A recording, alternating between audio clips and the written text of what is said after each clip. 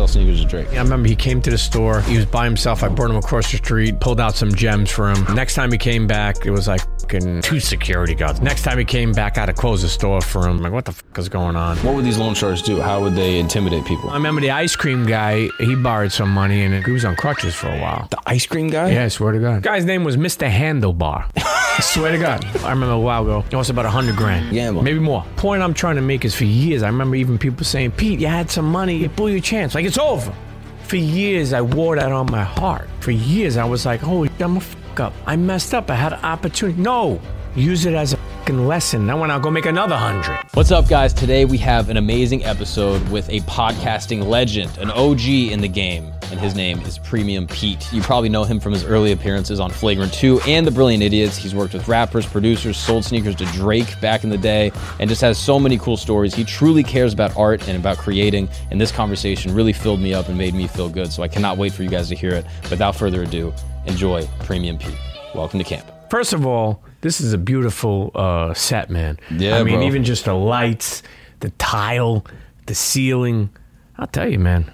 That's respect to Schulte, man. This is the Flagrant set that he lets me rework for this show. God bless to Andrew Schultz. Yeah, of course, the legend and the guy that connected us. Of course, and that's what life is all about. And we'll get to it. Obviously, thanks for having me on your show. Yeah, of course.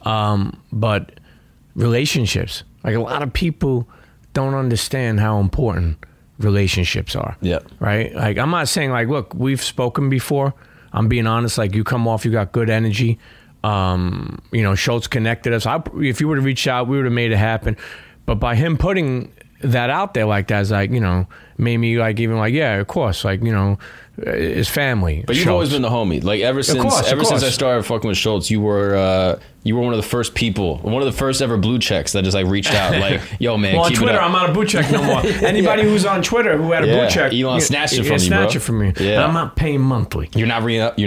No, there's no need. I don't want to bounce all around, but you take it wherever you want to go. But look, I appreciate the fact, even years ago, like getting verified, but I've had grown men, like I had people reach out to me, like kind of like just so focused on getting a blue check. And I'm just being honest with you, like you can have mine.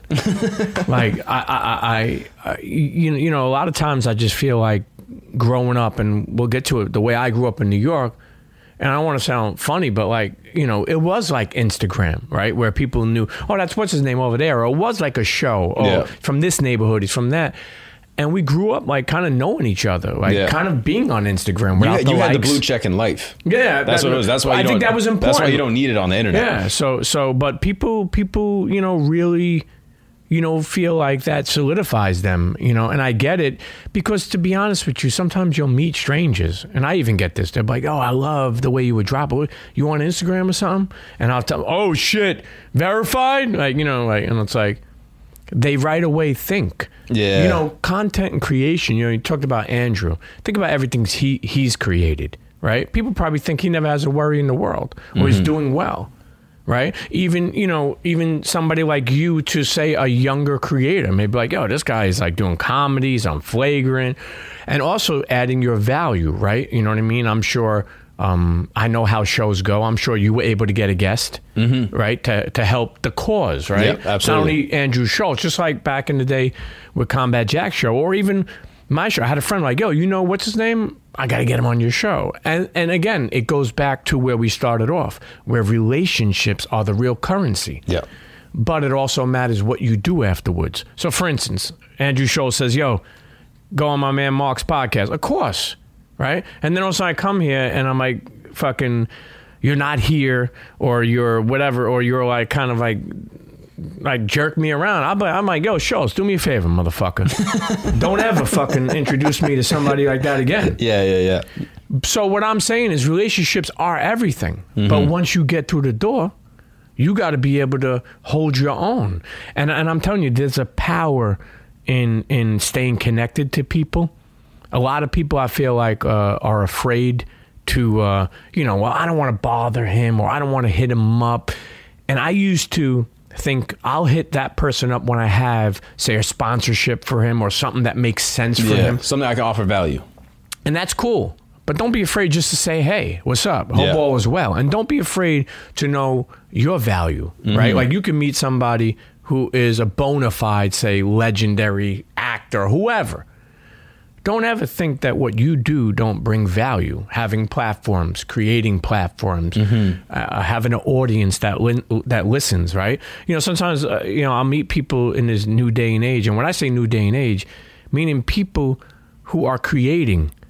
This is where I was going back to before, where people could be creating and popular, have a blue check, but not be able to make any money. Yeah. You know, and people I know that are popular, that are broke. Yeah, it's wild, right? It's a fucking weird thing. It's crazy, especially all these kids like popping on TikTok and stuff. You see like rappers, musicians, they got all these followers, all these listens and all their songs, but they can't sell tickets. Yeah. Or they're not connecting with their audience in a legitimate way. You know, that's why even you talk about like micro influencers and whatever the fucking word means. But the point I'm making is a lot of these micro, guys and girls or whoever, they're actually doing better, meaning the reach, better than some people who have bigger audiences. Yeah, always. Yeah. A diehard 30K? Yep. Bro, that's amazing. I'll take that. I'll take that over like a wishy-washy million. Yeah. Are you crazy? Like, in terms of just really building an audience, because my whole point with this show, like, that's why we got the campfire. Like, I think this is the most human way to connect with people. Like, what our ancestors have been doing for millions of years is sitting around a fire, talking, connecting as human beings. If this show got 0 views, it would still be worth it to me to do it in order to connect with people like you. Yeah. Well, first off, I watched the show. I admire it. And I think anytime you put out information that can help people, that could be inspirational. Yeah. I think that even though we say there's a lot of kids that say are popular but broke, there's also a lot of kids. And I got to stop saying kids. What I mean is a lot of people who also have great content, right? That will eventually get it monetized if they work with the right people, stay focused, connected. But the point I'm making is you can't compare. Yeah. People will come out and do a show and compare to, say, Flagrant. Or people will compare and say, well, we're not doing the Drink Champ numbers. Well, they've been doing it for fucking 6 years, 7 years. Yes. Why are you comparing? Yeah, I mean, that's what I like about having you here is that you are an OG in the podcast game. Yeah. Like, you've been podcasting since... Probably 2010, maybe 2010. Yeah, 13, 14 years. Back then, like what even was podcasting? When you started, it was internet radio. Yeah. A lot of times it would be internet radio. It's so funny that people couldn't understand podcasting. Right. It seems like such an easy leap, especially now. Yeah. In hindsight, it's like so clear. Exactly, because it's radio when you want it. Yeah. Right. Because think about this. Right. And where'd you grow up? I grew up in Florida, Orlando. Okay, Florida. So think about this. Your friend says, yo, Mark, I heard, what's his name, shouting you out on the radio this morning, but you were fucking sleeping. I never saw it. Or never heard it. Mm-mm. So the point I'm making is now that program in Florida on 90 whatever, 2.7. Yeah. Okay. Home of Florida's craziest fuckery. They now have a podcast. Yes. And now you go back and you check it out. You know how many times I have, like when you're dialed in, you know how many times I have people like, yo, what's his names? We're talking about you. 1353. Here's the link. And I'll send it. I'll go there and they're like, yo, premium piece of dick. Or I'm making this up. Yeah. I'm John, but they'll just, maybe they were talking about me. And somebody, I don't even know, a fan of, or a person that has been, rocking with me for so many years may say that. So there's meaningful stuff on platforms. So when you say 0 views, I respect that because eventually people will catch on. It's funny because like you do comedy, right? You do Flagrant, and this is totally like left field. Yes. But it's warranted. It's needed. When I was coming up, I mean, fuck it. It's like weird. I don't always talk about age. But I'm 47, and when I was coming up, I always hung out with 10-year older kids. So when I was 13, hanging out with 20-year-olds, 23-year-olds. I feel like that's more normal in New York. Like I feel like people are just like, especially in Coney Island, like people are just out. If you're outside, like everyone's outside. Everywhere at that time too, in the 90s or the 80s. My parents were the type of people. If I was hanging out with an older person or my older cousin, which cousins, to be honest with you, are our first real best friends. Yeah. And then like you become older, you become like a deadbeat cousin. Like I don't really talk to them anymore. But my mother and father, my older cousin, girl and guy, if I was hanging out with them, say no more. Yeah. Meanwhile, they were fucking terrible. They were smoking joints. They were fucking, turning me on to things that probably I shouldn't have been at that age. Yeah. But, are your parents from New York or they're Italian? So my grandparents come from Italy, but my parents are from here. They were born here. My grandmother died You know, one of my grandmothers lived to 98. She died 3 years ago. She's the reason why I created that sauce. We'll get to that. Oh, I got to grab that. Yeah.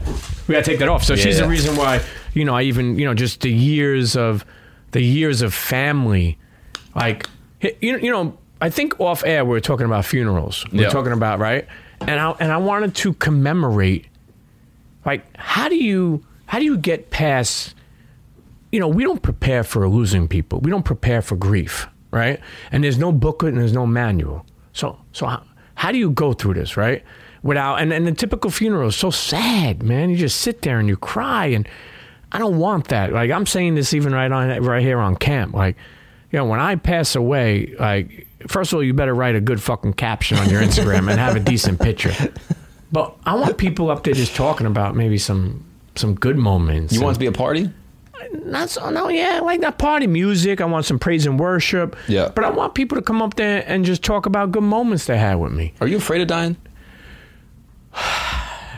You know, I'm afraid that we don't know when. You know, I saw somebody put out the other day that there's like a ticker, and we act like it's not, right? Mm-hmm. And you think about that. It expires on people at 21, 10, 81. Mm-hmm. You don't know, right? Yeah. You know, and I will say for years, I was afraid to talk about dying. Because, I'll give an example. When we did the Combat Jack show, one of our co-hosts, the legendary Just Blaze. And, you know, at that time, I felt like besides him and Say Combat, like they had their shit together. You know, maybe like you and Flagrant. I'm not saying you don't have your shit together, but like, I had like overdrafted, and like Just Blaze came from a helicopter to like be at the show. Like he's like, he's like 10 minutes away. Meanwhile, I like overdrafted. You know, like, so Just Blaze, we were talking about writing a will. And I said, nah, I don't want to write a will.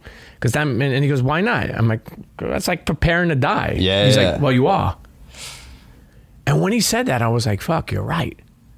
So I went out and, you know, started my will for my kids, you know, just for my kids to have whatever I have, you know, and I hope more, you know, but I wouldn't say I'm afraid of dying, because I've been through so many things in life. Yeah. You know, that knocked me down. Yeah. You know, and it's hard to come back. Yeah. Someone pointed this out to me. They're like, we celebrate our birthday every year. We go around 365 days, sometimes, you know, a day more, and we pass our birthday every year.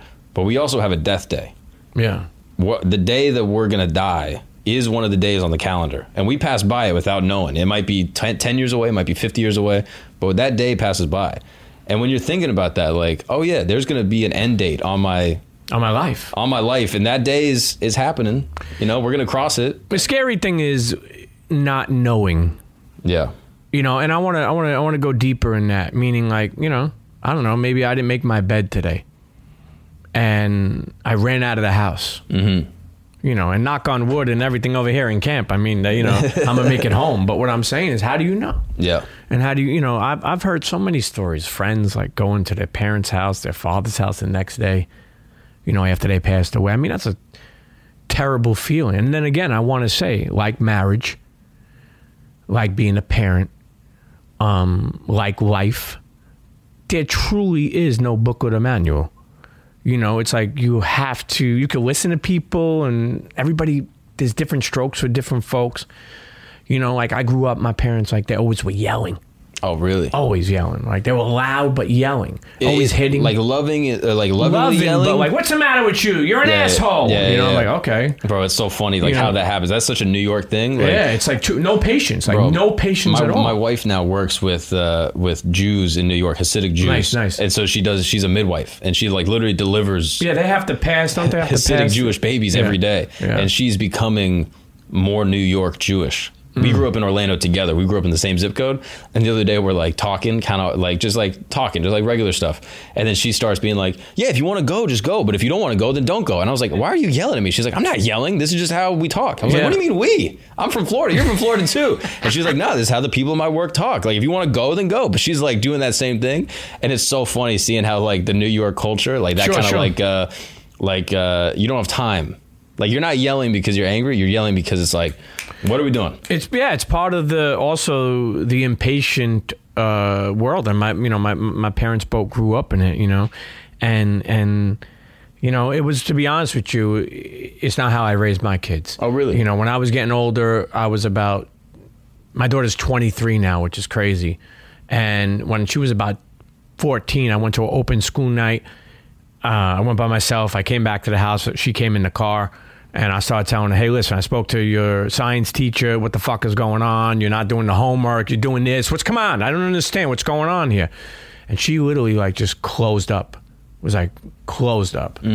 And you know, it taught me, I was like, holy shit, I have to change my style and my delivery. Yep.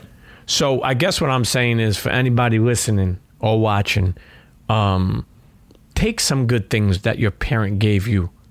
And then the ones that weren't so good, leave them. Yeah, but it's hard to know, right? Yeah. Like that when you're born in it. Like I've heard people say this, where they're like, you desire the love your parents gave you, even if it's a toxic love. Yeah. And so that's why you see people in all these like fucked up relationships, because it's like, I'm trying to seek out and emulate the love that my dad gave me, and he was aggressive and he was angry and he was cheating on my mom, whatever that thing is that person has, and then they seek that in a partner. Yeah. And then they raise their kids with that same ethos, because you're born in it. Like you can't ask a fish what water is. Yeah, no, exactly. I mean, that's a perfect point. Do you smoke?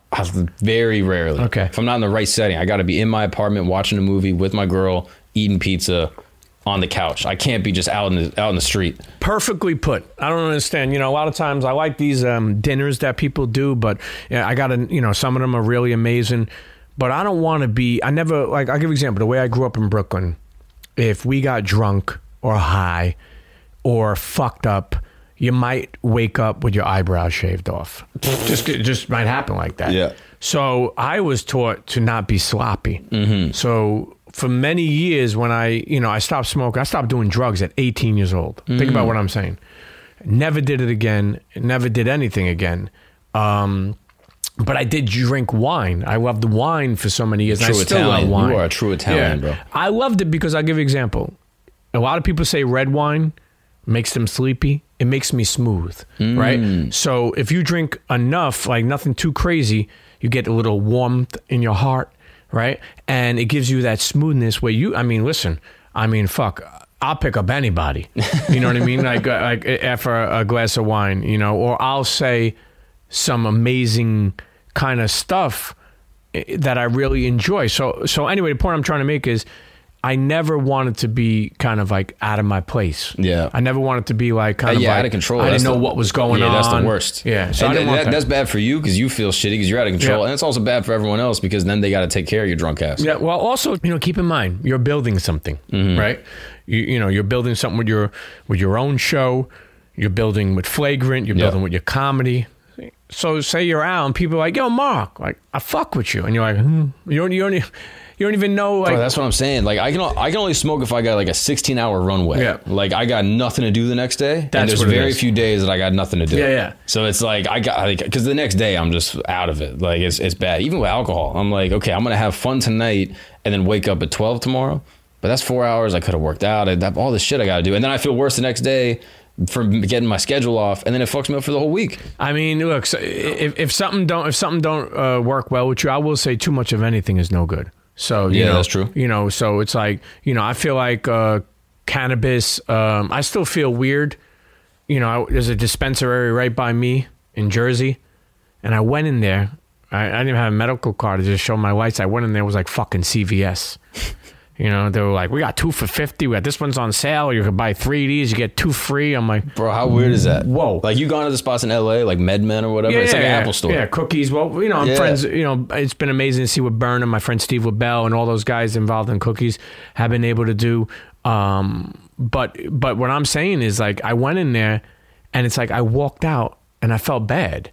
I felt bad because I was like, yo, in some places right now, someone's in jail for weed. Oh my God, bro, the stupidest thing ever. That people are in jail for like you can't. That's another thing. I don't want to get into the whole government shit, but you can't tax the fuck out of something while you have people sitting still because of it. Yeah. You know, I think that if you're saying, hey, this is a plant and this is not a drug, then you need to release those drug charges on everybody that is in jail. Now, people don't even understand how many people are still in jail for cannabis. Yeah, it's insane. I mean, it's interesting to me that you stopped smoking when you were 18. Because 18 years old. How old were you when you got jammed up? A couple times. Well, I got jammed up early, but when I went away, I was probably like 27, maybe. 20. And that was for just weed? That was like kind of like wanting to, possession and intent to sell, you know. But it was just weed, never like coke or anything. Weed, you know, maybe some other stuff, but nothing crazy. Yeah. And it was, how much did you have? Probably I had like, you know, a good amount where I got in trouble twice. So then you had to like take that charge.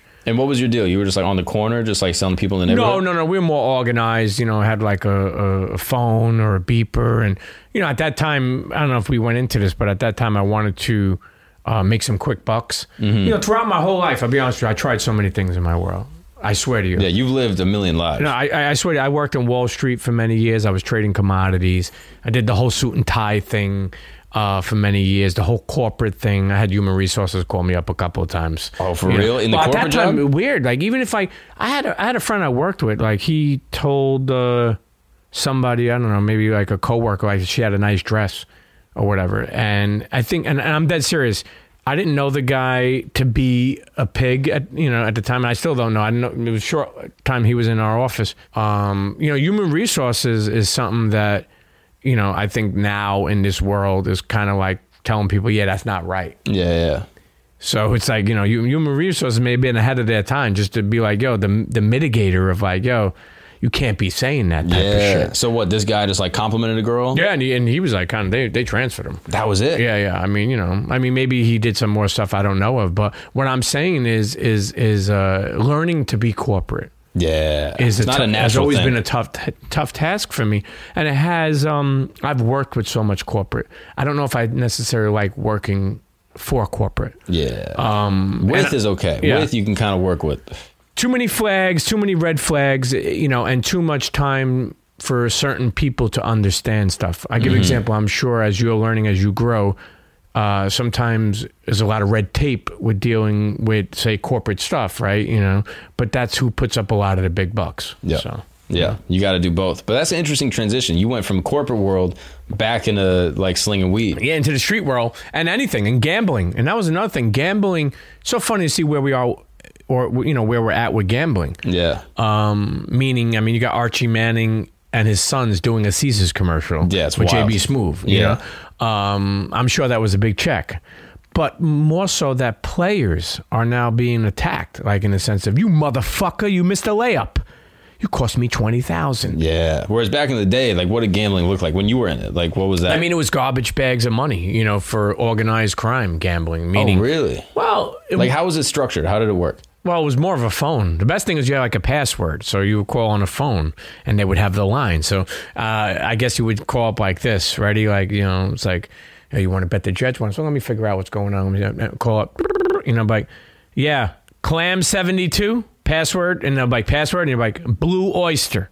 And they're like, okay, how can I help you? And you're like, you know, and that'll be your account. And how'd you get the password? You just got it from a connect? Usually the funny thing is, before all this was just a regular kind of, I don't know if you ever remember this, but it was sheets. I used to get them at the local store, like little sheets. You pick 8 games, you win 8 games, you win money. It was like little I forgot what they're called, like sheets with sport teams for the week. And you would pick, you know, how many winners you get. You get 8 winners, you get $500, you get 10 winners. You'd be surprised, a lot of people won. Then I think it was more handled in the street, but then it moved to the phones where you would get a password and a name or a list. A lot of times, see, I've always thought the way I think now. So what I mean by that is I was like, okay, I'll do it for me and everybody else. So I'll get a list. Like, yo, I want to get a list for my friends. You want a name? Yeah, I want a name. Mark, you know, Mark Patty. I'm saying, you know, he gets a $10,000 limit. And to be honest with you, when I go back and say about Instagram or popularity in the streets at that time, it's like whoever you were was how much of a limit you would get. Oh, that's Mark. His parents are both lawyers. Like, give him a fucking $20,000 limit. Oh, wild. So were you a bookie? No, never. But I would say I would work with, like, meaning I would get a name with bookies, like, meaning so I could bet and then I could have my friends bet, and whatever they would lose, you get 25% of that as long as you're in the red. So that's, I would say, how gambling started in the sense of neighborhood shit for me. But here's the bad thing. The same people who were giving you the fucking credit, keep in mind, you're young. You're 16 years old. You got a $10,000 limit. It's fake money. Yeah, I'll take $2,000 on the Giants. What the fuck do you know? Yeah. But then when you lose, the same guy's coming to collect the money. And how did that work? Well, they become a loan shark if you don't. So it's so weird how that happens, right? You're like, kind of like, I don't really have the money. So most of these people have to go to people's parents, to be honest with you. So do you ever have loan sharks coming like Sure. in the neighborhood for you or for your boys? Yeah, I'm sure. Yeah. Growing up, I've had people, worried, threatened. Here's the thing. Sometimes you'll pay 3 or 5 points. You may pay $500 a month just for this. But the thing is, you may be paying this thing for fucking a year. Next thing you know, you paid the bill off like 3 times already. You're already, you know how much you put out, you know? So I think that's a tough task. But what would these loan sharks do? How would they intimidate people? I mean, break, whatever it is, Oh, did you know any people that got like kneecaps busted and shit? I remember the ice cream guy, he borrowed some money and then he was on crutches for a while. The ice cream guy? Yeah, I swear to God. Like that ran like the ice cream truck? This guy's name was Mr. Handlebar. I swear to God. I wish I had... Mr. I wish I had a Handlebar? picture of him. He had like glasses and he had bald head, and that was the picture. Like the Mr. Softy guy. Like Mr. Softy, yeah. His name was Mr. Handlebar. I'll never forget. And I found out that he was he would borrow a lot of money. He was a gambler. So he would have a helper. And one time I seen him with a helper, he had crutches. And, they kind of, I guess he didn't pay the money, so they kind of broke one of his legs. Oh, fuck. And how long were you in that game for? I wouldn't say in the game. It was just in the neighborhood. Like, it was just a thing to do when you're a kid. You got addicted. Even now, I mean, look how, you probably know some kids that are like crazy bettors. Like, But it's so much more organized. You just go on the app, you just like plug it in. There you go. So there was where it went to the phones, which I would say. And then there was a time where it went to like, where you would see online, like your limit or your balance and your every bet. And then there was sometimes I feel that we came a long way, I guess is what I'm saying. What was your best come up? Do you remember like betting on some shit? Yeah, Sunday Night Football. I think it was Indianapolis Colts versus Tampa Bay Bucks. And I was down like 8,800. And it was the last game. And I threw everything on the Colts.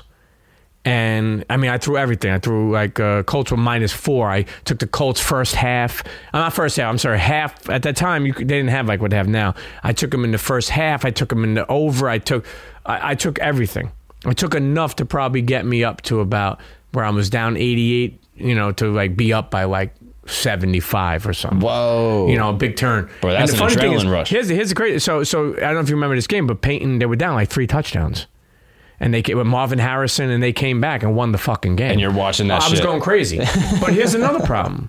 There were times where I needed 1 point in a Knicks game or a basketball game, and the guy would go up for a layup, wide open, and it'd get hit in the corner of the rim, got stuck in there. They had to do a jump ball, and then the game ended. No. Things like that. Here's the problem. When those things happen, and you're not only betting for money, you start betting with a rush. So I had like, friends I was hanging out, girls I was dating, beautiful. I didn't want to fucking hang with them. They're like, hey, baby, you want to hang? No, I fucking just lost. I was up, I lost. And I guess what I'm saying is that when I was winning, I wouldn't show that enthusiasm because all I cared about was action. Yeah. When I went away, I told, the counselors, when you go away for drugs, for selling drugs or possession of drugs or even doing drugs, you'll go to ASAC classes, meaning alcohol substance abuse treatment. I was telling them, I'm like, I have a gambling problem. They're like, yeah, we don't know if we consider it. It's a real thing. I've seen people lose houses, homes, families. Because here's what I'm trying to tell you. It's not about winning anymore for these people. It's about the action. Yeah. And that becomes terrible. I don't want to spend the whole episode talking about gambling. No, I just think that's interesting. But that's why I never really got into sports, I don't think. Like, I like the French national soccer team. That's the only sports team I've rolled with. Oh, the French. Yeah, exactly. That's why I don't like your people. 2006, I'll never forget it, bro. Yeah. But every 4 years I get into sports. But like the idea of having a team and every weekend, my weekend is dictated by how some like kids play ball, always stressed me out. True. I don't like that. No, but let me also say this. Then all of a sudden, like, I said you get angry when you lose, but what about like back in the day? I mean, now it's different. So think about how many credit card debt there will be. But, back then it was like kind of like these guys would take the shit personal. Yeah. Like meaning like I came up under that 8,800 and plus like this motherfucker came all the way back, this cocksucker. Yeah. That's how they think. Yeah. I don't want that. And then like when you go collect money, it's like by the time you go collect money, you may be down. When they want to collect money, they'll be calling you. When you collect them, they'll meet you on fucking next week. I don't want to like that. That stress. style is so terrible. Yeah, and actually, you know what? I want to throw one more thing on top of this. Anybody who's looking for a quick buck or hustling, that's not always the way. You know, people say bet on yourself, but that doesn't only necessarily mean with gambling, right? It's gambling to bet on you. Because I'm going to tell you, a lot of times one of the best advice for anybody who's gamblers or had problems with that is to just stop.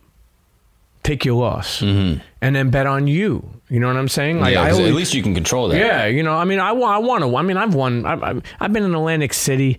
You know, I put 300-400 on roulette, get 15,000, 20,000. I 20,000? Yeah, I rolled dice and craps. I've won. I've sat in front of. I rolled like about 45 minutes in craps. If anybody knows craps, it's like insane. I had people with 2 watches on the table that were throwing me tips. I mean, maybe I had 5,000 in front of me that turned into like 25. These guys had 250, 400,000. Whoa. You know, meaning when you gamble, come on, kid, you know, get that, you know, hard 10, you know, you get 2 5s. I mean, sometimes you just throw it up, you close your eyes. The place is like, wow. Yeah, that's a rush. So it's like, yeah. So what I'm saying is it's a rush, but we go back, too much of anything is not good for you. So what happens is I feel like, you know, you wind up, you know, ruining a lot of your reputation and yourself. Yeah. And I feel like, so I guess what I'm saying, when we bring this to a close is, in my neighborhood, you had the ability to gamble. And you had the ability to gamble with free money because it was just a name. You know, a number a line, somewhere on a phone. Right? And then that person turned into a loan shark. And then that person turned into it's a couple points a week, where a lot of these people were just paying the vig or the juice of it, and wound up paying it back 3-4 times over. Yeah. Before ever paying back the debt. Yeah. And that's how you get in the hole. Yeah. And it's a scary thing, and I'm sure it's still alive because people can't afford credit cards. People don't have credit cards. Yeah. People don't always focus on that. What's up, guys? We're going to take a break really quick because I got to talk to you about something very important. You ever been in a car accident, hurt your back? Does that ever happen to you? You ever slip on ice, break your coccyx, your tailbone? You ever drink coffee that's too hot, burn your tongue? You may be entitled to compensation. I don't know if you are. That's for you to decide. If you got injured, I mean, you got to kind of crunch the numbers. But if you don't feel like it, hypothetically, you could check out the guys over at Morgan & Morgan. Here's what's cool about Morgan & Morgan. It takes no time to submit a claim. It's so easy. You don't got to go to a sketchy website, look up all these attorneys, yada, yada. Easy. Just submit a claim. See what they say. Here's the cool thing. You're probably thinking, oh, it's going to cost so much money. Hey, they don't charge you a dime unless they win your case. It's a pretty good deal. You got nothing to lose. You lose no money unless they win your case. Then they take a little cut. It's amazing. With over 100 offices and 800 attorneys nationwide, they are waiting to hear from you. So if you're injured, you could check out Morgan & Morgan. Their fee is free unless they win. For more information, go to forthepeople.com/Gagnon. That is FORthepeople.com/Gagnon, or dial #law, #529 from your cell phone. That's forthepeople.com/Gagnon or #law, #529 from your cell phone. You got a broken coccyx, you got a burnt tongue, you could reach out to them. Let's get back to the show. What's up, guys? We got to take a break real quick because we need to help you have better sex. That's right. And by we, obviously, I mean myself and also my good friends at Blue Chew. Blue Chew is an amazing service that delivers chewable tablets right to your door that help you have the best sexual performance of your life. 2023 is the year to maximize your sexual performance in the bedroom, and that's why you got to check out BlueChew.com. Oh yeah. Blue Chew is an amazing service that delivers discreet chewable tablets right to your door that have the same active ingredients as like Cialis, Viagra, all that stuff. But it's the chew. You can take them anytime, day or night. That way you're always ready for whenever that special moment happens. Blue Chew is an amazing service because it's so discreet. You go online, consult with one of their medical providers, and then just like that, you can get approved to get discreet tablets sent straight to your door. No awkward conversations, no disclosing discreet personal info that's uncomfortable in person. It's all done online, safely, just like that. Look, I'll be honest, I've used it. That's right. One time I was actually camping with Mike Corey with the Hadza tribe in Tanzania, and it started to rain. So what did we do? I popped a Blue Chew, and I pitched a tent for the whole tribe to sleep under. Yeah, that's right. Me and Mike, we were cozy up in our little tent, thanks to Blue Chew. You can use it for that. You can also just use it for sexual performance in the bedroom. Remember those days where you could just get it up like that? Well, now you can once again with Blue Chew. Blue Chew wants to help you have better sex. Discover your options at BlueChew.com. Chew it and do it, baby. We've got a special deal for the people that listen to this show. This is amazing, all right? You can try Blue Chew for free when you use the promo code GAGNON. That's correct. Gagnon, Gagnon at checkout. All you got to do is pay $5 shipping. That's nothing. Have the best boners of your life for $5 shipping. Come on, cup of coffee. You can get the best boners you ever had.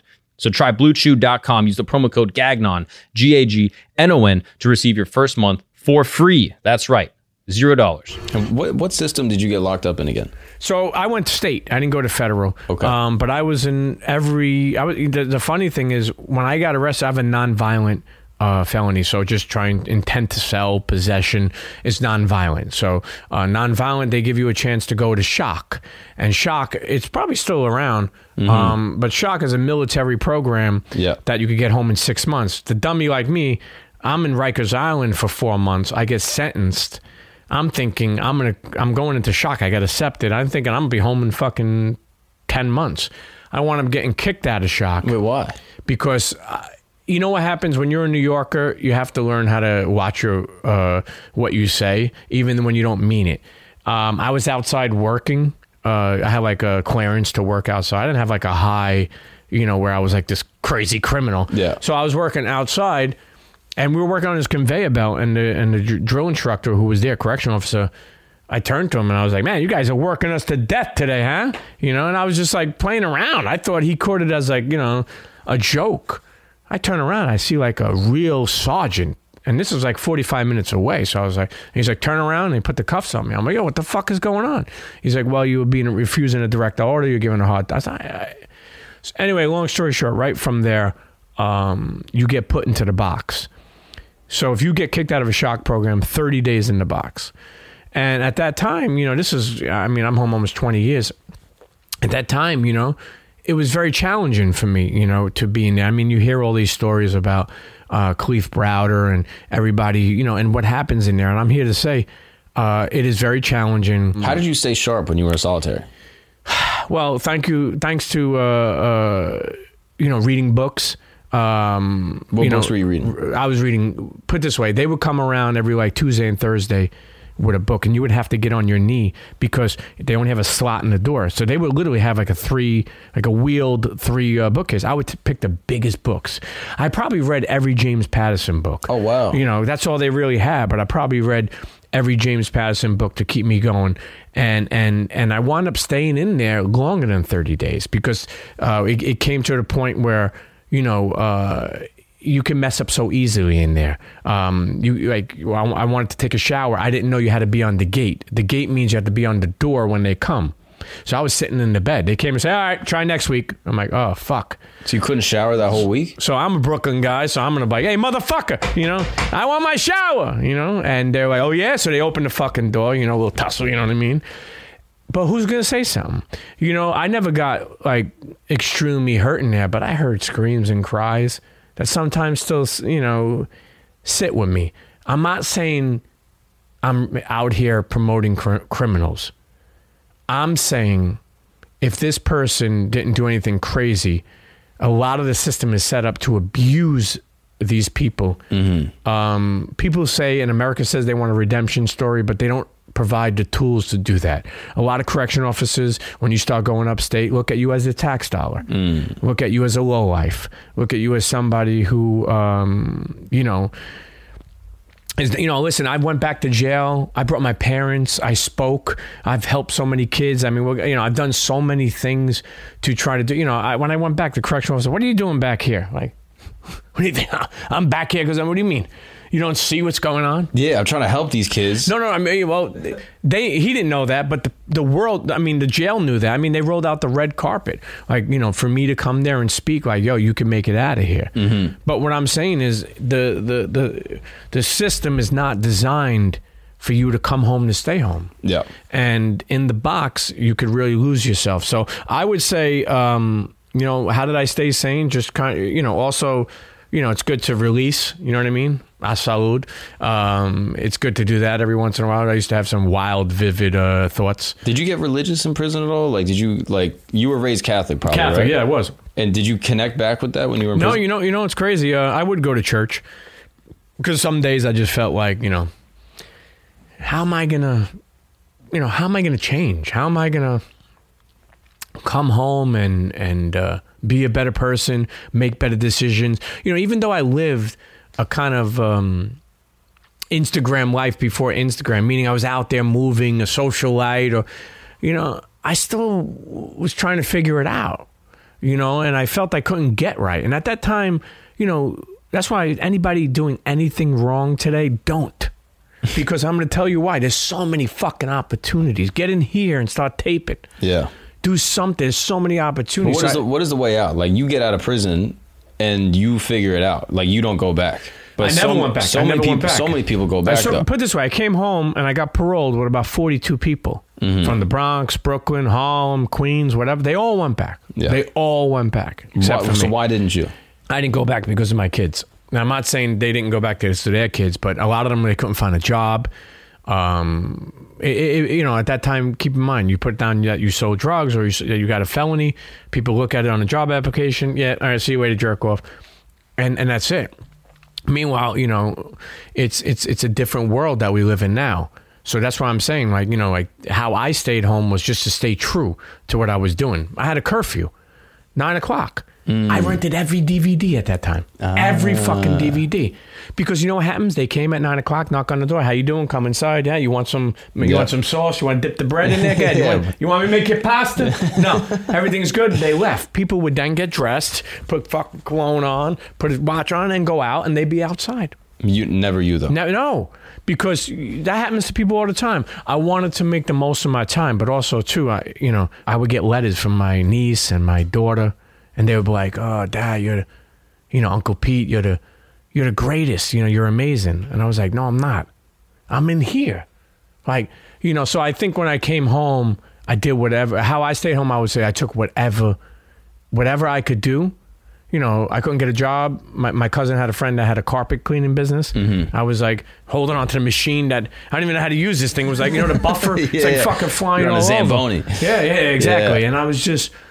You know, I look back at those times and seriously, even though you're asking me, it makes me think of like how far, you know, I and the sacrifices that I made. And I would say how you stay home from prison is, you know, and how you change your life around, to me is to sacrifice, to stay patient. You know, I tried 4, 5, 6 things, you know, just because only 1 or 2 of them were working. So, you know, I think it was extremely important to, you know, kind of make a difference. You know, I wanted to show my family that I changed, that I was a better man. You know, I grew up even though my parents, like, I love them. Their support made me who I am today, but also their non-belief in unnormal things at the time. Meaning, what do you mean? Meaning like freelancer, being creative. Well, we hope that works out for you. Yeah. You know, I don't even know if you know, I was in a movie last year with Armand Asante, and it's supposed to be coming out, I think, this year. I had a small role in it, but the point I'm making is I called my parents. I'm like, Ma, I'm going to try out for a fucking part in a movie with Armand Asante. And then they're like, oh, wow. We hope that works out for you. Even still, even after all the shit you've done. Well, listen, they love the shit out of me. Of course. They do. And they just don't understand what they never did. Like, even my father, like, you know, you should get a 401k because, you know, and I'm like, Dad, listen, I got this. Yeah. I know what you mean and I appreciate it, but that's not the only way anymore. Yeah. Right. But it's tough to explain that to them. I mean, especially like the world they grew up in is not the world now. Yeah. So it's hard to explain, like, no, you can make money doing this. Like, there's other routes. You know, I meet young kids that tell me that their parents don't have the belief, and I swear to God, I think it's like something that really doesn't make them become who they are. You know, because they look for it so much. I feel bad for like all my like immigrant friends that like their parents like came over like from a difficult situation, refugee, whatever, and then they're coming to America with the guilt that like, oh, if I pursue my dream, I'm letting my parents down. And that is such a difficult thing to choose between. How do you choose between the dream and the family? And like when you put them at odds, like more often than not, the family wins. You know, and I want to say this. A lot of times the family, their discouragement is because they never did it. Yeah. So we can't be mad at them because they're like kind of like, because this is how I think they think in their mind. That sounds great, but I don't know if I could do that. So I can't see that for you. Exactly. But they let their insecurity get in the way. Exactly. Like, I see that all the time with people that like they will get frustrated when people are chasing their dreams. Yep. Because, and more often than not, the more angry they are is correlated with the self-hatred they have for never chasing that same dream. Exactly. So what I do is I look for people like that, and I fucking just jump in their DMs, or if I know them, I send them texts. I keep going, full steam ahead. Don't stop. Yeah. Keep going. I don't care who it is. I always try to send people that type of energy because I always know what I wanted, you know, from people. And I'll be honest with you, I wouldn't be here today. I don't want to sound like nobody believed in me. I wouldn't be here today without the people who believed in me. Who believed in you the most? You know, I want to say my mother. Yeah. You know, I want to say my mother, no matter what, the ability to believe in somebody, no matter what the outcome is to be honest with you, groundbreaking. Mm-hmm. Unconditional. Yeah. Unconditional belief is a dramatic thing. Yeah. I mean, people like Bun B. I mean, even people like Chris Morrow. You know, I want to give him a lot of credit. I was ready to walk out of the Combat Jack show one day. I mean, we're not making any money. I mean, we're trying to figure it out. Yeah, early days of podcasting, no one really gets it. And he's like, "Oh, what happens if you walk out? What happens this tomorrow?" And just the belief to believe, you know, like, hey, you could do this, right? You know, hey, you could make this happen. Mm-hmm. But you know, I think it's like, you know, it's so important to like believe in yourself. Like, you know, people say people believe in people who believe in themselves, but like if you have someone to believe in you, I swear to God, like it'll take you so fucking far. Yeah, bro. I think about that. Like, you watch the Kanye West doc. Yep. Like, his mom's belief in him. Yep. Was like, yeah, you could go anywhere with that. Like, that type of, like, his mom was so passionate about him. Yeah, I think you go through. Look, a lot of young kids out here are doing some amazing things, and I think as you get older, you start to get more seasoned. You start to become more of a veteran. But I think you really find power in trying to help other people as well, right? You know, I don't know if I touched on this earlier, but when I came up, a lot of my OGs, they were too hard on us. Oh, really? Meaning they would take too long to help you. Kind of like, come on, man. Like, you out here, like, you know, I spent 10 hours in the rain. Like, you know what I mean? You got to spend 10 hours in the rain. Then you spend 10 hours in the rain. Like, you got to do more and more. Like, how many coffees you want me to get you? Yeah. That's what I never understood. It's like you got to break the cycle. Yeah. It's like, what's the point of me putting in all this hard work if I'm making it just as hard for the people below me? That's what I'm always grateful for Schultz with. Like, his come up was harder than mine. Yeah. And he like grinded in ways a lot harder than me. But he never intentionally put me down because it was what he did. Yeah. He's always like, look, because I sacrificed, go ahead, you don't have to sacrifice as much. Yeah. And it meant so much. Like, he made my life so much better and really changed my life for that reason. You know, shouts to Schultz for that. You know, I also think that the power in, you know, kind of walking so somebody could run. Mm-hmm. You know, a lot of times, let me tell you, I don't want to sit, I want to sit here and talk about great things too. The world has a lot of good people and good energy. You know, I'll go to different events, man. I'll get people for whatever. It's probably get people who come up to me and be like, yo, Premium Pete. They're like, yo, what you and Combat Jack show did, I'm on radio out here in Atlanta. Or wow. I've had people hit me. I had sunglasses on, you know, kind of come over and thank me. And I'm not saying thank me like I'm fucking, but what I'm saying is, you know, people like, you know, walking so people could run, right? Or you know, I remember being at a dinner meeting with me and Combat and a couple other people.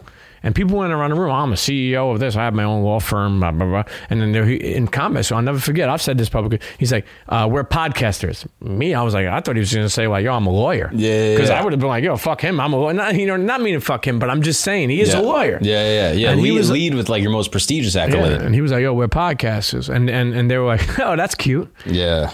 And to see where it is today, even to have a hand in it, you know, even to still do it. You know, I do a lot of things behind the scenes, in front of the scenes.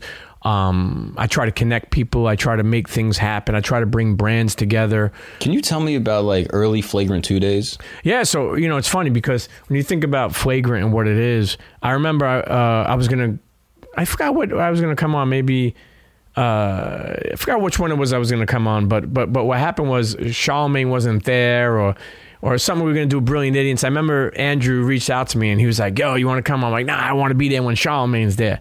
And he's like, well, I want you to co-host this thing or whatever, or come on. And anyway, from that, they built Flagrant, you know, and that day. And how did you meet Schultz in the first place? So I met him through the just the whole Loudspeakers network that we, you know, were involved in unintentionally creating, so to speak, you know, in Combat, and Chris created that. And then, you know, I think our first show, let me tell you how crazy this is. We're doing the Combat Jack show, right?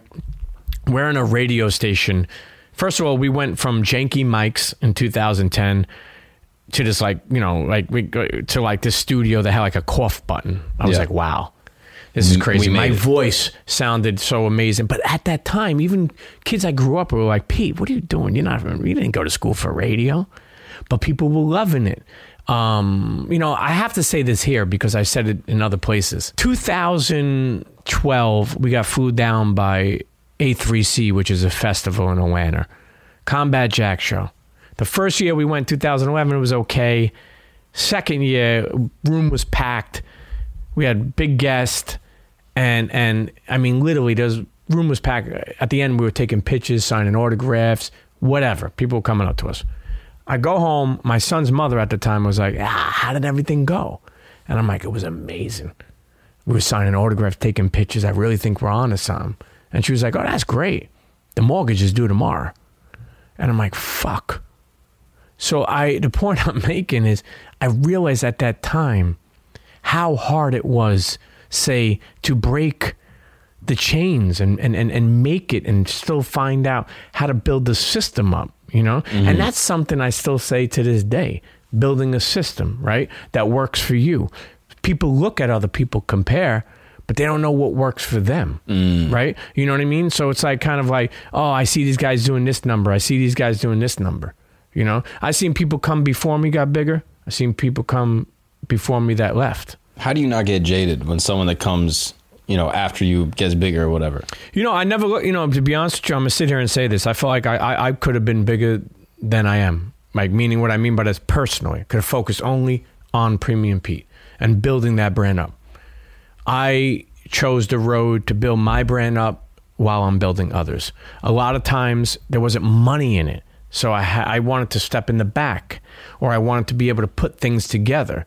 You know, I put a lot of different, you know, brands together, and food brands with footwear brands, and create things, and, you know, trying to find ways to make money with things that I'm passionate about. And sometimes you don't always make them from, say, this. Like, for instance, I'll give you an example. You could be making money with Flagrant, your comedy, and another business you have on the side. Camp, you start off, it's doing okay, it's doing great, but you haven't made money with it yet. It doesn't matter. These other things are making money, and you're pushing this until it makes money. Or maybe it's just passion. Or maybe it gives you a purpose. And that's what's fucking important. Because I'll tell you one thing, the little things in life, I don't give a fuck. People don't like saying cliche or corny things. The little things in life will mean the most. You know, you get older and you want to, in my opinion, I'm like, yo, why did I wait so long to do things? I want it to be 100% ready. You'll never be.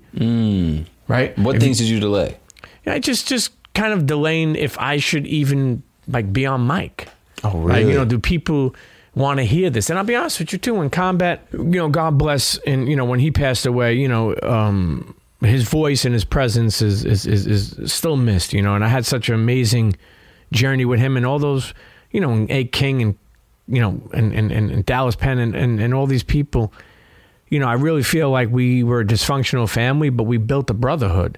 And when you get older, like, it was like my after school program. So if you have something that makes you feel that way, like, triple down on it. So, I was saying, like, with Combat, I remember people saying, like, oh, well, Premium Pete, like, you know, when I started my own show, they're like, well, he said some things on Combat. Sometimes he would say a lot. Sometimes he was funny or crazy. And I changed, like, a lot of my style changed in the sense of when I had a chance to showcase my own conversation style, understanding people, parents, and growing up. And that's when I sat down. You know, Premium Pete Show for many years wasn't only just people in hip hop. Like, we sat down with, you know, everybody. I sat down with the founder of Venmo. I sat down with Gary. I sat down with people who started food brands and sold them for hundreds of millions of dollars.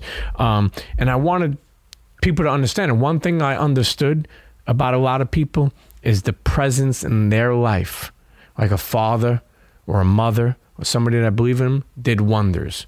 You know, that's why I'll always go back to that. It was tremendous, you know, for them. Presence over presence. Well, that's a lifestyle.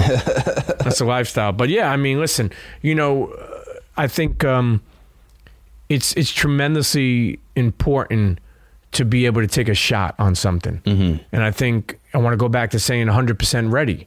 You know, I get it. There's a lot of people looking to cross their T's and dot their I's. I'm not saying not to do that. But I'm saying don't wait and be a perfectionist so much that the world never, ever sees your fucking talents. Yeah, that's a good lesson. I mean, I struggle with that to this day. I mean, even with this show, I was like, oh, I got to get a studio. Yeah. I got to do whatever. And it was Schultz. It was like, bro, just do it in here. Yep. Just like, you know, relationships. Try to rework it. But he was just a great mentor. He's like, bro, change the lighting. Do whatever you can to like make it unique. But just this space is available to you whenever you want. And I was like, that's amazing. And so that got me out of my head of being like, it's got to be perfect. You got to get the branding perfect. Like the branding is still not good. But it's just like something I did in Photoshop in 3 seconds. Yeah. Like it's just like getting the pieces to get going. And I think I forget who I was listening to talking about this. I think John Mayer was actually talking about this. Love John Mayer. He's the greatest. But he was like... Big sneaker guy, too. Yeah, and a comedy guy. I mean, he's a Renaissance man like you. Yeah. But he was like, the best way to be creative is to create. Like, come out with an MVP. Every brand does this. Like, they don't come out with the finished product. They come out with the most viable product, the minimum viable product. Yeah. Just what is the first thing you can get rolling to actually get feedback, get data points from the audience. And that's what the point that's what the point of this is at this stage. Like, let me just sit in it. Let me just get data points. Because I think so many people, like I do this all the time with like hobbies, where I will be like, okay, I'm going to start rock climbing. And I buy all the gear and I get all the stuff. And then I do it for a couple of weeks and I go, I don't like this. But I invested all this money into this thing that I don't even like. And I think people need to do that more with content and things that they want to create. If they're an artist, if they're in sneakers, if they're in fashion, just start doing the most minimum thing you can do. Yeah. And see if you even like it. Get data points. What's up, guys? We got to take a break real quick because I got to talk to you about some of the best vases in the game. That's right. You see this vase right here? This is a beautiful vase. You put flowers in there. You can smell these flowers all day. But now this vase is different than other vases, okay? Now you can use this for a lot of different uses. You know, you can, whatever your imagination can come up with. I use it as a vase, and that's the way that I like to use it, and YouTube's monetization team likes to use it. But what's interesting about this vase is it has a glycerin chamber right here. So you know how with normal vases, you might smell some flower. Oh, it's so hot. All the hot air from the hot summer's day gets in your lungs, makes you start coughing. You feel terrible.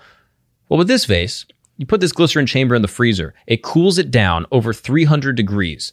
That's right, 300 degrees in like an hour. That's all it takes. So right now, not only is this vase so amazing, it's also extremely affordable right now to the listeners of this show. Because if you go to thefreezepipe.com, that's right, if you go to thefreezepipe.com and use the code GAGNON, Gagnon, you will get 10% off your entire order. That's right. This vase right here could be yours. I got one for my mom. I got one for my brother. I got one for all my friends back home.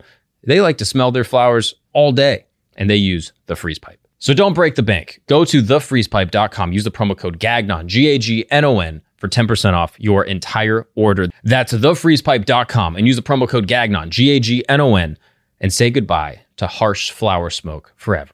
Now let's get back to the show. What's up, guys? We got to take a break real quick because I got to tell you how you can take the bad out of your habits. That's right. This right here is known as Fume.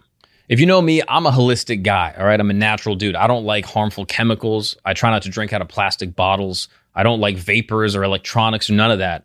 And that's why I like Fume.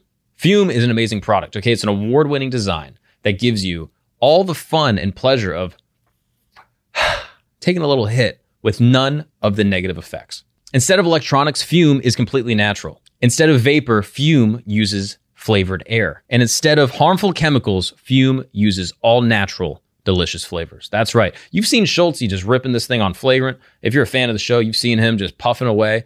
On the road, he's got this thing with him all the time. I mean, don't trust me, trust Schultz. He uses this all the time. Imagine you're out late with the boys, you had a couple drinks. Instead of reaching for a bad habit, reach for a good one and try Fume. Fume has served over 100,000 customers and has thousands of success stories. There's no reason that can't be you also. Join Fume in accelerating humanity's breakup from destructive habits by picking up the Journey Pack today. Head to Try Fume. That's tryfum.com tryfume.com and use the code GAGNON. That's right, GAGNON, and save 10% off when you use the Journey Pack today. That's tryfume.com and use the code GAGNON, GAGNON, to save an additional 10% off your order today. Kick the bad habits, pick up a good one.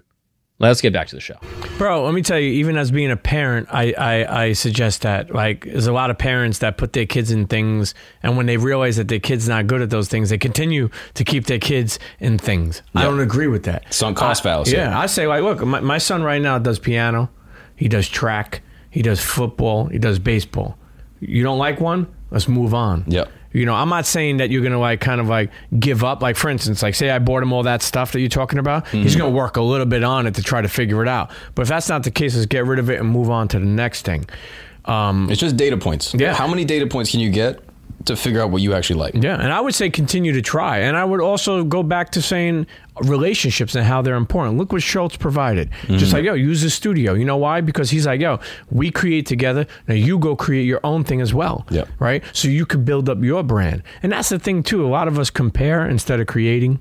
You know, and I'm telling you, comparing is the worst fucking thing. Especially most of the times we're comparing people's public's highlight reel. Yeah, exactly. Especially in a creative field. Like I actually have a hard time with this. I don't really like the thought process of being like, oh, I'm going to be the greatest creative, because it's a subjective pursuit at the end of the day. Like, what is to say that you are the greatest podcaster versus someone else? Is like numbers? Like, is numbers really your metric? Because if numbers is your metric, that's where you start all of a sudden conflating like wealth with taste. Yep. Just because someone has money doesn't mean they have taste. More often than not, it's the opposite. True. But like, just because someone has views doesn't mean they have taste. Just because someone has, you know, that's a scary thing right now, because views, again, we spoke about this earlier, but people blow up on TikTok and have no idea what to do. I get these called all the time. Like, I feel like I'm like the mediator of certain content stuff. I kind of like, yo, I'm killing it, but now what? I don't know how to make money. Yeah. You know, and I'm always thinking throughout my relationships with brands how to enter people in or things in. And you know, a lot of my creativeness comes from just, you know, actually, let's go there. I love taking a bath. Okay? A lot of people, you know, don't maybe understand that. You know, I remember growing up, people say, yeah, you like to lay in dirty water. I'm like, fuck you. Because I want to explain to you. I spin. And it's not about me. Anybody listening, watching, understand this. We spin.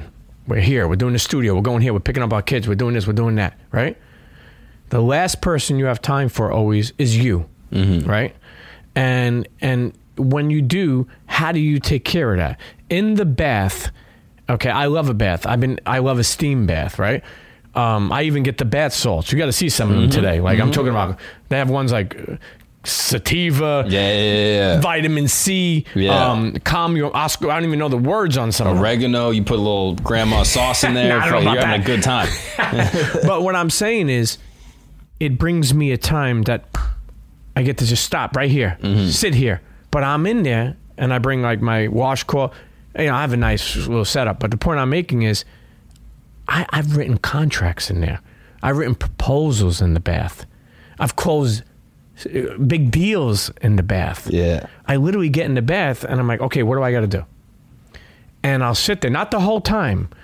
And as that water's steaming, or as I'm just sitting, wiping, say, sweat. I like to sweat. You know, like, I feel like that helps get, you know, whatever out of you. And I know this may sound crazy, but what I'm trying to tell you is, find time alone to you. Mm-hmm. Many years, I grew up around everybody, many years, going out to eat by yourself. Yep. I remember friends saying like, oh, people are going to look at me. Who the fuck look at me? Yeah, I'm eating gallos. Like, you know, like also, no one's looking at you, bro. You're in New York. Like, you can do anything alone. Well, what do they think? Maybe you don't have a date? Like, but people say this. People. So what I'm saying is getting in touch with you. Yeah. You meditate? I do, but in different ways. And I need to learn. I really want to, I mean, tell me, do you have ways that you... I mean, a little. I do like guided meditation. So like, I just have an app that I use, and it just is like 10, 15 minutes to just like be present and just to like be reflective. And I do it with walks too. I realized I actually had a problem with this, where like I got my Spotify end of the year report, and it was like, you know how they do like the Spotify Wrapped or whatever? Great marketing, by the way. It's amazing. But I had racked up so many minutes of listening to music. I was in the 1 percentile of Spotify consumers. And I was like, that's kind of a problem. I'm listening to more music and podcasts than I think the average person by a large margin. And I intentionally stopped listening to music. Because I was like, I'm going in the shower, listening to music. I'm going on to work, listening to music. I'm constantly putting my music in my head, I think, as a means to not be present.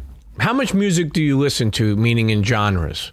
Do you diversify? Everything. Because I'm going to be honest with you. Country, hip-hop, drill, like hardcore, everything. I relate to you, but I'm saying I haven't stopped.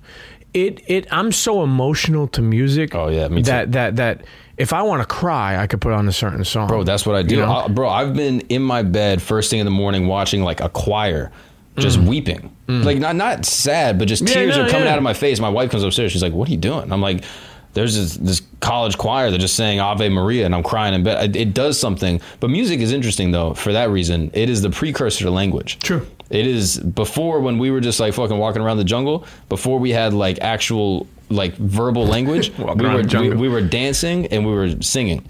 So it hits a part of your brain. It's not frontal cortex. This is like deep lizard brain shit. This is like the first part of your brain that evolved is music. Every animal has music. Not every animal has like verbal communication. Sounds, right? Yeah, sounds. exactly. You know, but think about it. Oh, let me tell you, I want to say this, especially that you're talking about this. I love music with all my heart. Yeah. Like, without music, I don't exist. I use it to motivate me. I use it. I mean, sometimes I'm in the car, I'll put on a fucking song I'll start banging on the fucking steering wheel. Let's go. What is it? Could be a lot of things. Could be a DMX. X gonna give it to you. Yep. I also love. You know, I could keep on going down. I love "With or Without You" by U2. "Fix You" by Coldplay is a big song for me. You know, I could keep on going down to like kind of like, even he passed away recently. "What You Won't Do for Love" by Bobby Caldwell. A legend. You know, I love doo-wop music. You know, I could keep on going around. I love "Allure" by Jay-Z, one of my favorite songs. Yep. But what I'm saying is, I'll listen to these things and they'll motivate me. See, I'm the type of person that I listen to a song like 4,000 times in a week. I'm the same way. If I like get it, tired of it. If I like it, I'll run it all the way through. But my point with that is that I was using it so much to remove myself and to get additional energy. And once I actually got more creative once I stepped away. Copy. And I was like, I got to tune out. I'm going to leave my phone at home. I'm going to go for a walk. And I'll walk for 5 miles, just like in my own head. Because I used to just use music to kind of get away. But I was like, in order to be creative and contemplative, you got to be present. Sure. And music at times can make you more present. Sure, cloudy. But it can also move you away from the present. Yeah. And so I intentionally was like, less music, because I was doing too much. It's a weird thing, because I don't think people think about it. They just like kind of fill the free time and the gaps with just like a show with music, whatever. I do think it's important. If you're doing it too much, step away. Absolutely. You know, I think in keeping a good amount in your life and in keeping, you know, clear of it is important.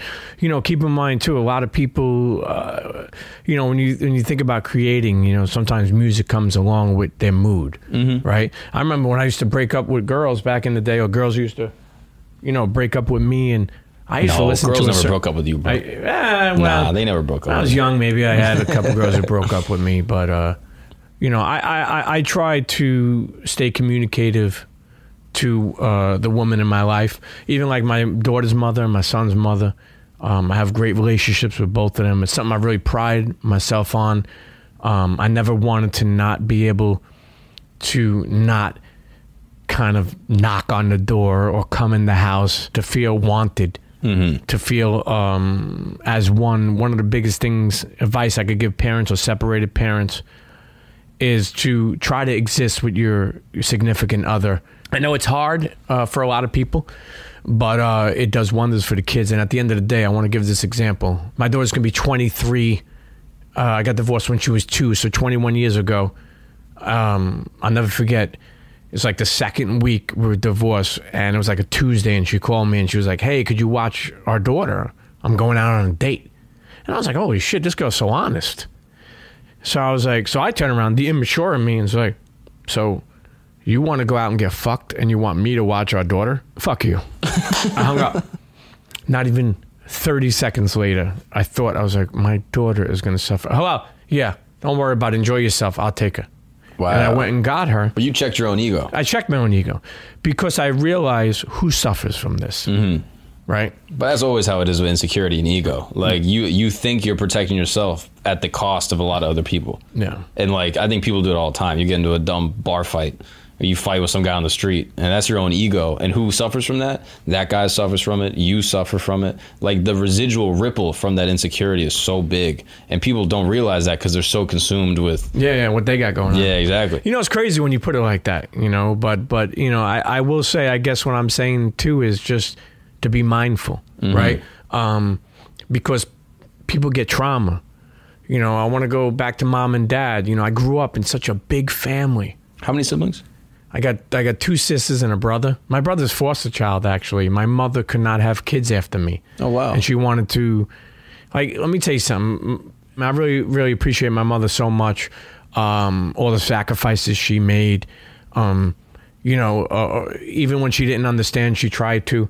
I love my pops. I feel like he was a little too old school for certain things, but he at least said, hey, I love you. Yeah, they did the best. Yeah, they did the best they could do, and I try to be that for my kids. And I will say to anybody who is looking for belief from their parents, you know, find that in other places as well, right? Appreciate how far you have come. A lot of people don't like to celebrate the small wins. I don't mean you're stopping, but there's nothing wrong with going out for a dinner for a little win. Yeah. Because like we said, there's a ticker. You don't know when you're going. You may not get to that final destination that Mark wants. Yeah. So, you know, I learned to appreciate life more now than ever, you know, and find ways to help creatives and help freelancers and find ways, to be honest with you, unlearn a lot of things, you know, a lot of trauma, a lot of the way we were grown up, you know. I mean, look, like I said before, I love my parents, but they beat the fuck out of us. Yeah. I never laid a hand on my kid. Right. Never. Yeah, you got to leave that shit behind. Yeah. Yeah, and that's, I actually forget who was saying this. I think this was on Rogan's podcast. Someone was saying, anytime you're getting frustrated with your kids or your wife or someone like that, like someone really close to you, and you're getting frustrated and you have that feeling coming up, imagine you're 80 years old and you have a time machine, and this is the only time that you can go back to. Imagine this moment, this interaction with that person is the only time you can go back to. How would you act? How would you behave? And it's such a good way to put yourself out of the situation where you're about to yell at your kid and you go, oh, this is the only time I'm going to spend with them. You know, when I have my time machine in 80 years, I'm going to be a little bit more gentle. Exactly. I'm going to be more patient. Exactly. I mean, I think even with yourself, right? Even with yourself. I mean, how many times creators feel like, am I doing the most? Am I relevant? Am I, you know, let me tell you something, man. You could talk yourself out of your fucking dreams. You could, trust me, tomorrow you could talk about if you think, you know, why am I putting up this thing about me? Like you know, you could talk yourself right out of your dreams. Bro, it happens so much. I'm here to tell you, let me tell you something, man. And I'm not trying to sound like a fucking preacher, but I'm here to tell you, man, if you never stop believing in yourself, anything is possible. Because you think about how many people have overcome shit. America doesn't like showing the redemption stories as much as they say they do. They make it hard for people to come back and be productive members of society. I'll give you an example. I'm home 20-something years. I have like a minor felony with weed. I mean, why can't I get that expunged? 20-plus years. I've done so many different things. Yeah. So what I'm saying is, you know, you never stop believing in you. You'll take yourself further and further and further. And being a brand, right? And being like Mark, being a brand, like whoever, like people, like don't find shade in that. Yeah. You know what I mean? And creating a product, right? A lot of people, creatives, I'm always for creatives. Always. I will always lend advice, mentorship, help, anything for creatives, because there was a time where Heinz and Hellman Mayonnaise was the only fucking brand say in there. Now there could be Mark's, Pete's, Andrew's, Alex's, whatever. I want people to learn how to make money sleeping more and more often. You know, learning how to gain, you know, building something like that even while you're sleeping. Yeah, and it's hard to know that, especially like in places where you grew up. Like, I don't know if that mentality of like passive income or making things that can exist longer than you really is instilled early on. Like, I think it's more common now, and then especially in different communities. If you grow up in a more affluent community, that idea is much more prevalent. But if you grow up in maybe not as good a neighborhood, the idea of like building something that makes money after you're gone is not top of mind. It's always like, what can I get today? How do I survive right now? Sure. And to try to teach people that, I think, is really valuable. Yeah, even like, we talk about like, even like credit, right? You think about this. When I was growing up, my parents were like, you don't get credit, you're going to get in debt, don't do it. Wow. So I didn't do it. Talking you out of building credit. Yeah, because a lot of the time was cash. Think about this, man. And I'm not afraid to sit here and say this about myself, meaning I remember when I was young, I had like, I don't know, I was hustling. I may have had like $5,732. I would carry it everywhere I went. I would be in the fucking bagel store with like 3 girls. I'm like, how much is that? My fuck peeling out. They're like, me, and they're looking at me like, wow. Yeah. But that was everything I had. Yeah. I got to go to ATM to pull out cash. Yeah, I don't even carry cash like that anymore. Yeah, but you unlearned that behavior. You got out of it. I actually put my daughter on my credit card when she was 16 years old. That's amazing, to build up her credit. She has more credit now. She has like a 780, 790. The funny thing is, one day she called me. She's like, oh, Dad, is my credit fake? I'm like, why would it be fake? She's like, well, my friends don't understand why I have such a... I said, well, tell them to thank your pops. But I'm saying that's the things to learn. Mm-hmm. I'm still learning. Yeah. Right? Even though I'm teaching, I'm still learning. Like, I'll give an example. Learning about being a freelancer. Like, I don't even know if this is a thing anymore, but I learned from a friend that if you have like a 6,000-pound car, you could write it off. Yeah. Like I didn't even know that. The G-Wagon thing. Or like an M Model X Tesla. Yeah. Certain ones that are that. But what I'm saying is, learn this. This is why even having these type of conversations are so important, because you get to go behind the life, right? Mm-hmm. And the trials and tribulations. And if I would have learned some of the things that I'm spitting today, I would have been so much better off. Yeah. One thing I never really made until later on in my life, and I'm still trying to continue to make it, is money. I have been involved in some of the most amazing things with no money. Like, podcasting was early. There wasn't a lot of money in it. Yeah, you were so early to everything. Sneakers. People used to look at us. We were collecting. They're like, you have 15 pairs of shoes? Yeah. And I'm like, yeah, but if I was talking to like a friend or a girl, I'm like, yeah, but you have 40 bags. Yeah. No, but we don't have like that many. You have 40 shoes. So what I'm saying is, looking at the culture of buying one to rock and one to slide. Like, for instance, this is brand new. Yep. Right? Where is this? Like, I put this on today to come here. Mm-hmm. That's it. Then it goes. I put it when I wear it again another time on a white Air Force. Yeah. But I'm saying, how early were you in the sneaker game? Like, when did you start collecting? I would say, probably I would say I was collecting since Jordan came out, 85, 80. Wow. Yeah, I mean, there was no line, it took a village. I've spoken about this before, but it took a village to get a pair of fucking Jordans. It was like $99 or $100 at a time. My parents were like, excuse me? So for shoes, $100 for shoes? So and they would never let you get another pair unless that fucking other one was demolished. And when I say demolished, their mindset was like kind of forgetful. I'm like, Ma, I need a new pair of sneakers. I got them last month. That was a year ago. But what I'm saying is about $99, $100 for a Jordan. Which now is so funny. Like, now it's crazy. Like, yeah. Oh, $250. But also, it's hard to even get them. But the point I'm making is, even with how much it was, I had a paper route.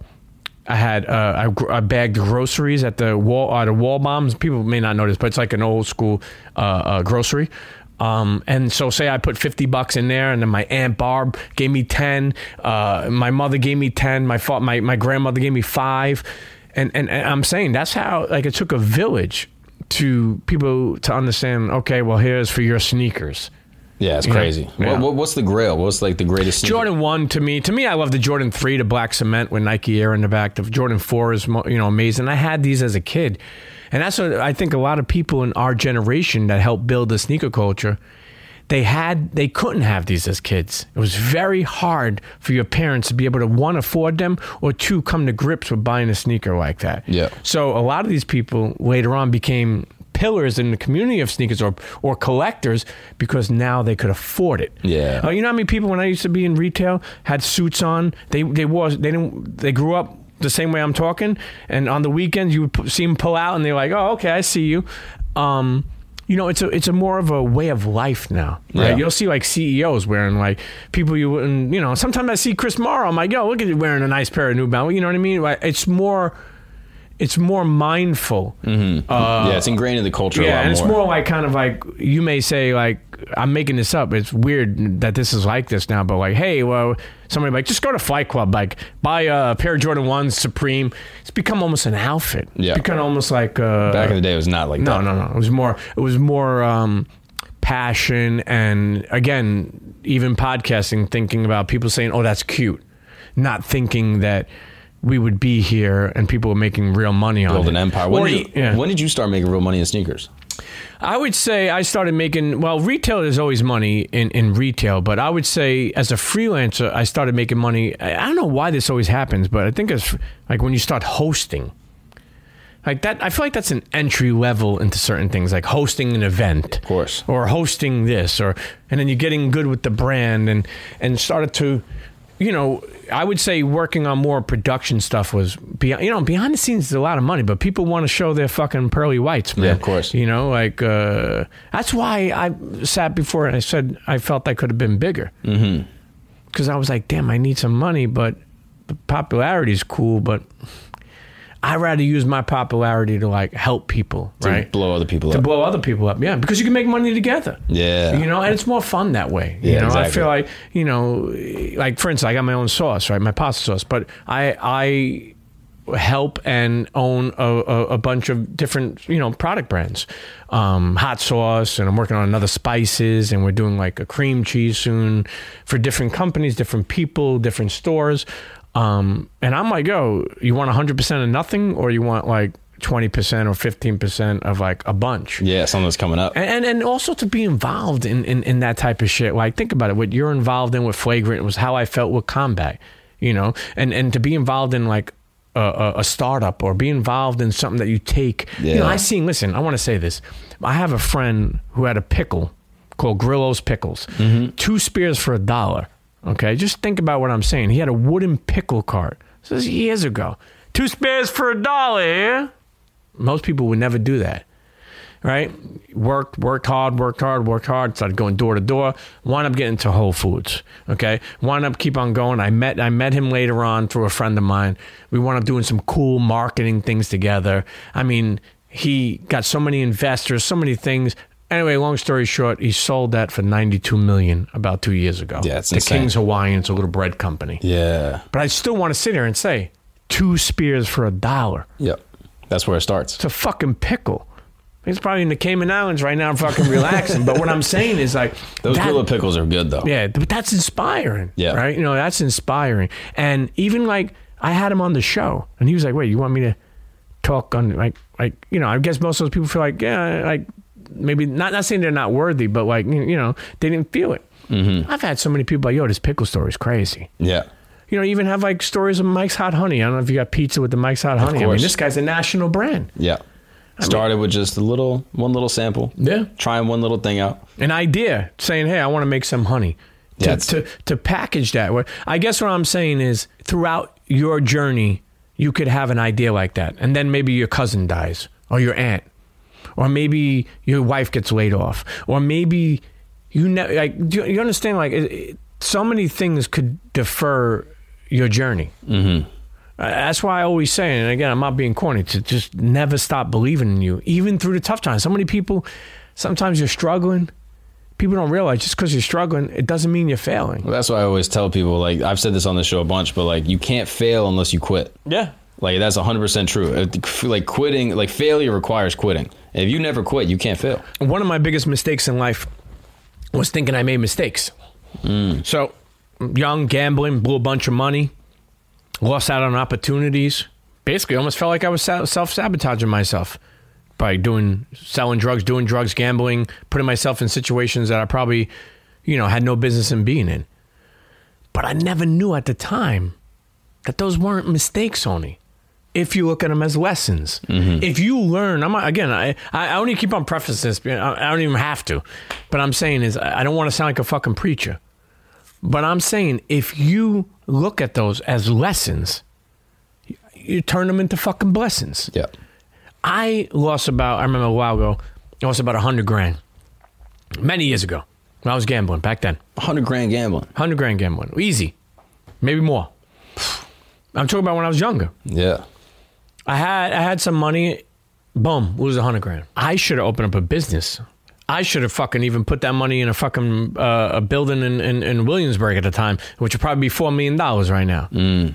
Point I'm trying to make is for years, I remember even people saying, Pete, you had some money. You blew your chance. Like, it's over. For years, I wore that on my heart. For years, I was like, holy shit, I'm a fuck up. I messed up. I had an opportunity. No. Use it as a fucking lesson. Now when I'll go make another 100. Yeah. And then that do one. it right that way. That one you'll put into a business. Exactly. But that's what I'm saying. So Yeah, what yeah. I'm saying is the belief in that is so fucking important. Yeah. But you didn't quit, though. I didn't. If you quit, then you're a failure. I didn't. And I'll tell you, you wear your scars throughout your life. And there's nothing wrong with that. Don't ever be afraid to show the blemishes. But I will say, when you don't quit, it gets harder to come back, but you just get back up and you get better. Even starting my own show at the time, the Premium Pete Show during the combat, I didn't want to do that. I didn't know if people really wanted to listen to me. I don't know if I in this world, you put a tweet out and you're like, oh, two people like, yo, you got to do it. The people like, yo, the world wants me to do it. Okay, two people said that. Yeah. But we do it. And if you make something out of it, you just keep on going with it, How deep are you still in the sneaker game? Sneaker game still, I still love it. I still am so knowledgeable about it. I still love it so much. Because you had some crazy clients back in the day. Oh, yeah. I mean, we had so many people throughout the years. Selling sneakers like Drake and shit? Drake. What happened with that? How did you sell sneakers to Drake? Well, Drake he loved Red Wings. We had a lot of similar friends. I'll tell you, to see that kid's journey, I remember he came to the store. He was by himself. I brought him across the street, pulled out some gems for him, took care of him. Next time he came back, it was like fucking 2 security guards. I'm like, what the fuck is going on? Next time he came back, I had to close the store for him. Wow. I mean, one of the biggest come up. I'm seeing a lot of people come up, a lot of people. Honestly, it's fucking amazing. And I mean, you'll see this too throughout your journey. Like you'll see, like you saw, like Andrew's journey is fucking, it's nowhere near over, but insane. I mean, come on. It's just inspiring to see, things like that, even the network, think about it. Like there's so many networks today, but you think about it, like even the way loudspeakers was created, right? As a house to help people build, right? They never took the car, the title, anything. Yeah. Now like you go on networks, people they want your DNA. Hold you down, your IP. Yeah, and you turn around, and that's another thing we got to say. Are we talking to creatives still? Are we talking to them? Get yourself a lawyer. Fucking people want to do contract. I don't give a fuck if it's $10,000, $15,000. Spend $1,000 on a lawyer, so you don't see or something. Because a lot of people do contracts and look at it themselves. Let me tell you, you get words in there. I've seen they're trying to take the camp. They want you can never use that name for another 10 years. So your contract's only for 2, and then you can't use it for. I got to change it to the Camp NYC. Yeah. So anyway, what I'm saying is treat yourself. To any creatives out there, treat yourself as a business, as an IP, as your own brand, right? There's Mark who likes to wear thermals at night, but then there's Mark who does this, and this, and treat yourself like that. Yeah.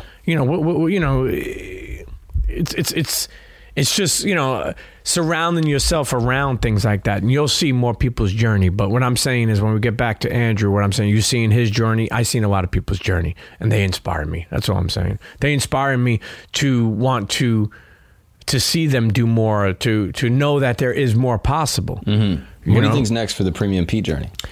Wow. I was trying my hand in acting. Yeah. But that to movie be sounds sick. Yeah. But to be honest with you, acting too is such, you have to perfect your craft, because if you're going for money, keep in mind, people see people get like a TV show. You may have a friend that gets on Food Network. We're like, wow, you're doing it big. But me and maybe it's only 5,000 an episode, and it's 10 episodes, 50,000. It's not going to change his life. So sometimes it hurts people in the sense of being creative, because the money doesn't match the look. Yep. So when you have money and you're able to then pursue your crafts, that's even a better way. Yeah. But people want more access.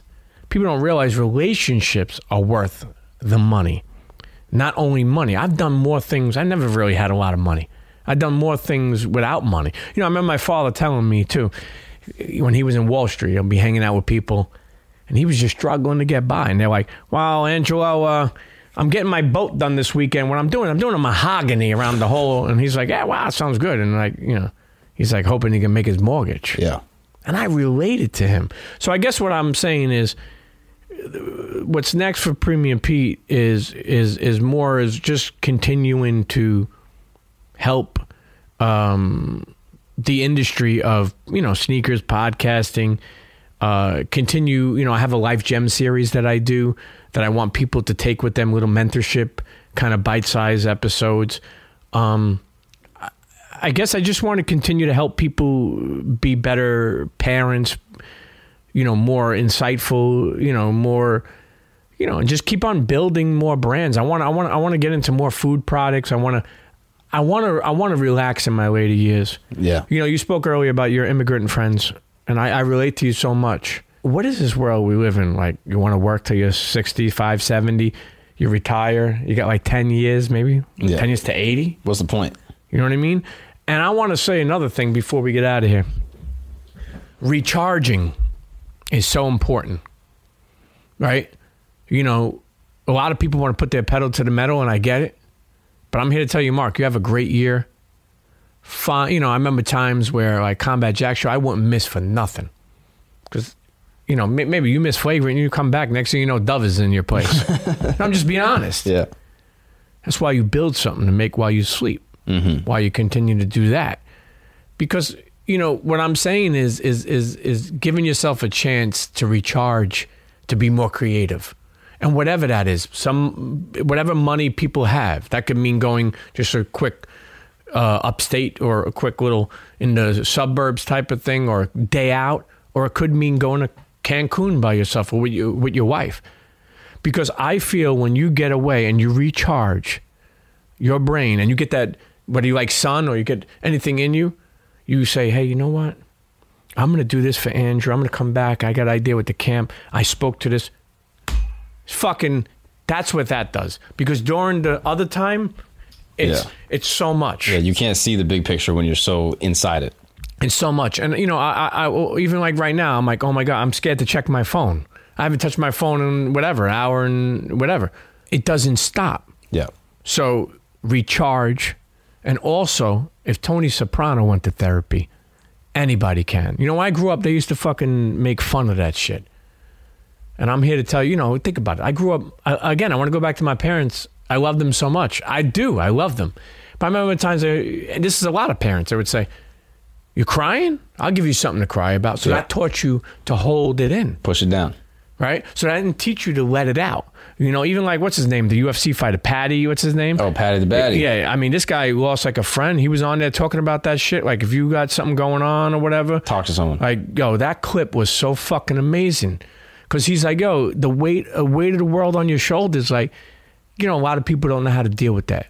So what I'm saying is stop comparing, start creating. Never, ever stop believing in you. Take time to recharge. Check on your loved ones, even your strong friends. If you have a mom and dad, remember, or anyone you love as they're getting older, so are we. And at the end of the day, too, don't be a hater. You know, just continue to grow with people. And, you know, you don't like something, go create it the way you like it. You know, that's how I look at it. And I will say, right now, I'm living so special, you know, having my kids. I got a older daughter, a younger son. Every moment I get to spend with them, it just shows me that life is pure. And I want to, and whatever, I'll give it back to you. But going back to where we said there's a ticker on life, you could expire anytime. Why not, you know, I have more of a passion now for service workers. Think about it. Somebody comes and gives you, we go out to eat, me and you. We give them 20%. Sometimes we give them 25%. But then somebody is doing a pedicure and they're scrubbing your feet.